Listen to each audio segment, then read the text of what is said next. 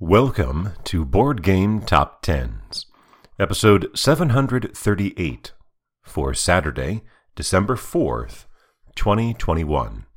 This is the BGG Page Views edition. Repeating at number 20 for the second week, Nemesis by Adam Kwapinski, published by Awaken Realms and Rebel with 13,402. That's a gain of 455 views, or 3.5%, and is about 300 more than the number 21 game. Climbing 5 to re-enter the top 20 at number 19, Scythe by Jamie Stegmaier, published by Stonemaier Games with 14,130, 728 more than Nemesis, a gain of 15%. Repeating at number 18, Brass, Birmingham, by Matt Tolman, Martin Wallace, and Gavin Brown, published by Roxley Games with 15,419, 1,300 more than Scythe, and a gain of 8%. This is a common theme, what we've seen so far. Older titles perform very well this week. There's a lot of gains, and the overall page view totals in general are higher. Notice that Brass gained 8%, but did not pick up any spots. One exception to that is here at number 17, entering there, Vagrant Song by Kyle Rowan, Matt Carter, and Jason Gibbs, published by Weird Games with 15,458, 39 more than Brass.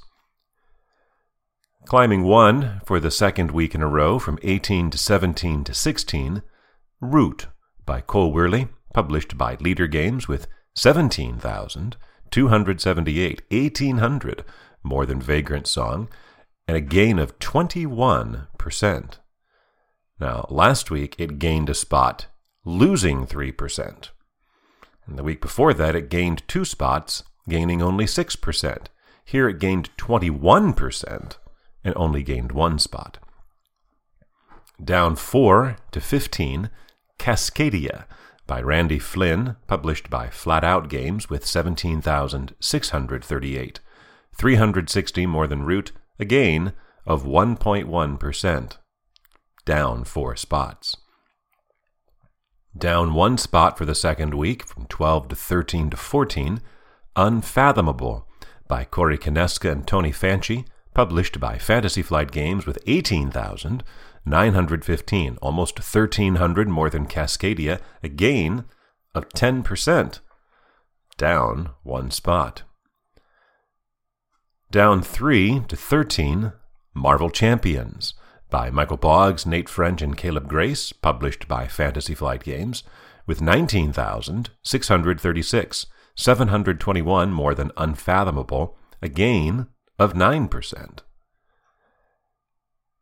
Repeating at number 12, Everdell by James A. Wilson, published by Starling Games with 20,842, 1,200 more than Marvel Champions, a gain of 21%, but it does not gain any position. Everdell has been on a tear of late. If you go back a few weeks, it was number 23, then gained to 17 on a 10% gain. They went up to 12 last week on a 14% gain. This week on a 20% gain, still only number 12. Last week's number 1 dips to number 11, Hero Quest by Stephen Baker, published by Avalon Hill Games with 20,858, 16 more than Everdell, and a decline of 50%. Lost almost exactly half of its total from last week. And this becomes the 56th time a number 1 has missed the top 10 the following week, the last time being just last week with Hegemony. Of course, with the elevated totals, this game would have been in the top 10 the vast majority of weeks over the last several years.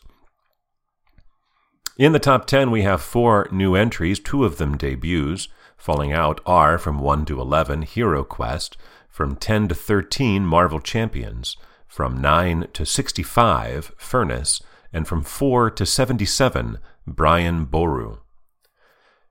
Returning to the top 10 at number 10 after 11 months away, Wingspan by Elizabeth Hargrave, published by Stonemaier Games with 21,711, 853 more than HeroQuest, and a gain of 30% from last week as it charts its 75th time in the top 10. It's also 3,700 more than last week's number 10, giving it the most views for a number 10 since December 1st of 2018, 3 years ago. That was when Fireball Island was number 10 with 23,000 views. In general, I have to say that this has got to be something related to Black Friday and Cyber Monday, which are captured within this week's data, to explain all of the older titles receiving resurgence.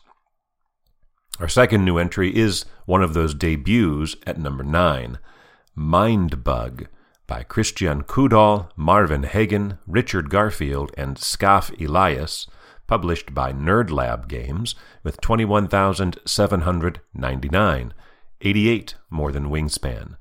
Mindbug is a two-player card game, a dueling card game, but is noteworthy for having no deck construction. It is currently on Kickstarter. Down 1 to 8, Gloomhaven by Isaac Childress, published by Cephalofair Games with 22,292, 493 more than Mindbug, a gain of 14%, down 1 spot. Re-entering after 28 months away, over 2 years, and charting at number 7, Kingdom Death Monster by Adam Poots, published by Kingdom Death with 23,927, 1,600 more than Gloomhaven, and nearly triple what it had last week. I believe it is an annual thing that Kingdom Death Monster has a Black Friday sale. It didn't chart last year, but that's most of the reason why we see it returning all of a sudden this week. I wouldn't expect it to stick around for very long, although, it's usually in the 20s, 30s in position most weeks. This is the 70th week in the top 10 for Kingdom Death Monster, making it only the 11th different game to reach that plateau.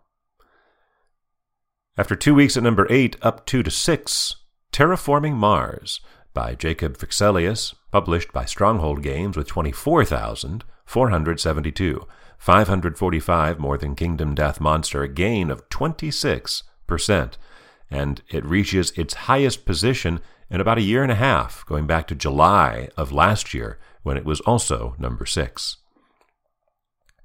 Repeating at number 5 for the third week in a row, Lost Ruins of Arnak by Min and Elwin, published by Czech Games Edition with 25,508, 1,000 more than Terraforming Mars, and a 13% gain from last week.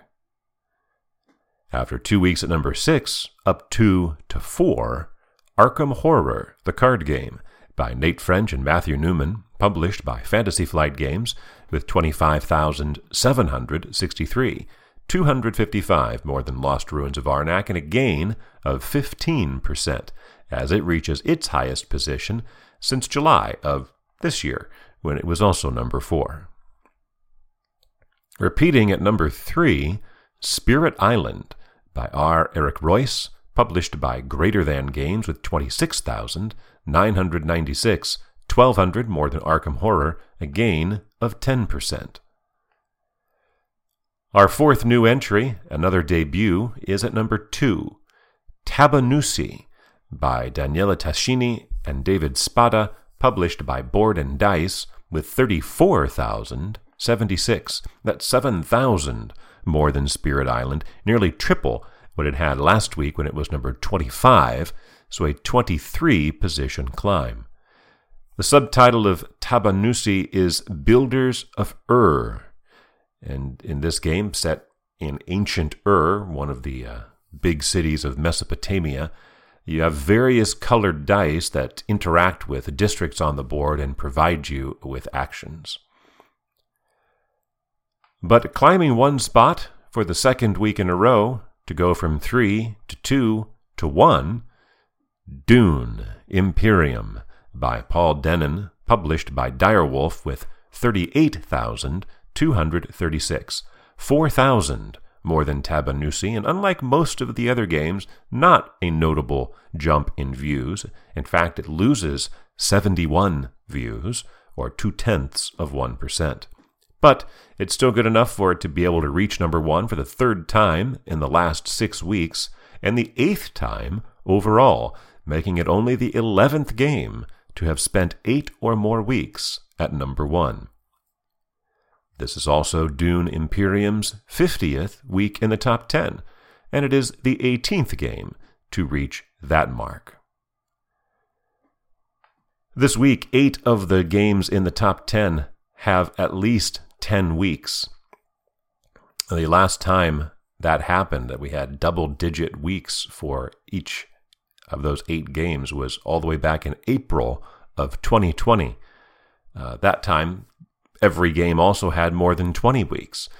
That is also true here. In fact, every game of those 8 has more than 30 and more than 40. The 8th, let's see how I want to phrase that. The 8th shortest run, the 8th longest run, that's how I'll say, the 8th longest run of any of those 8 games is Lost Ruins of Arnak with 46 weeks in the top 10. Moving up from that mark, we have Dune Imperium at 50, Spirit Island with 68, Kingdom Death Monster with 70, Wingspan with 75, Arkham Horror, the card game, with 185, Terraforming Mars at 215, and Gloomhaven with 231. It is quite unusual, but a function, as I said before, I believe, largely of Black Friday and Cyber Monday. For Saturday, December 4th, 2021.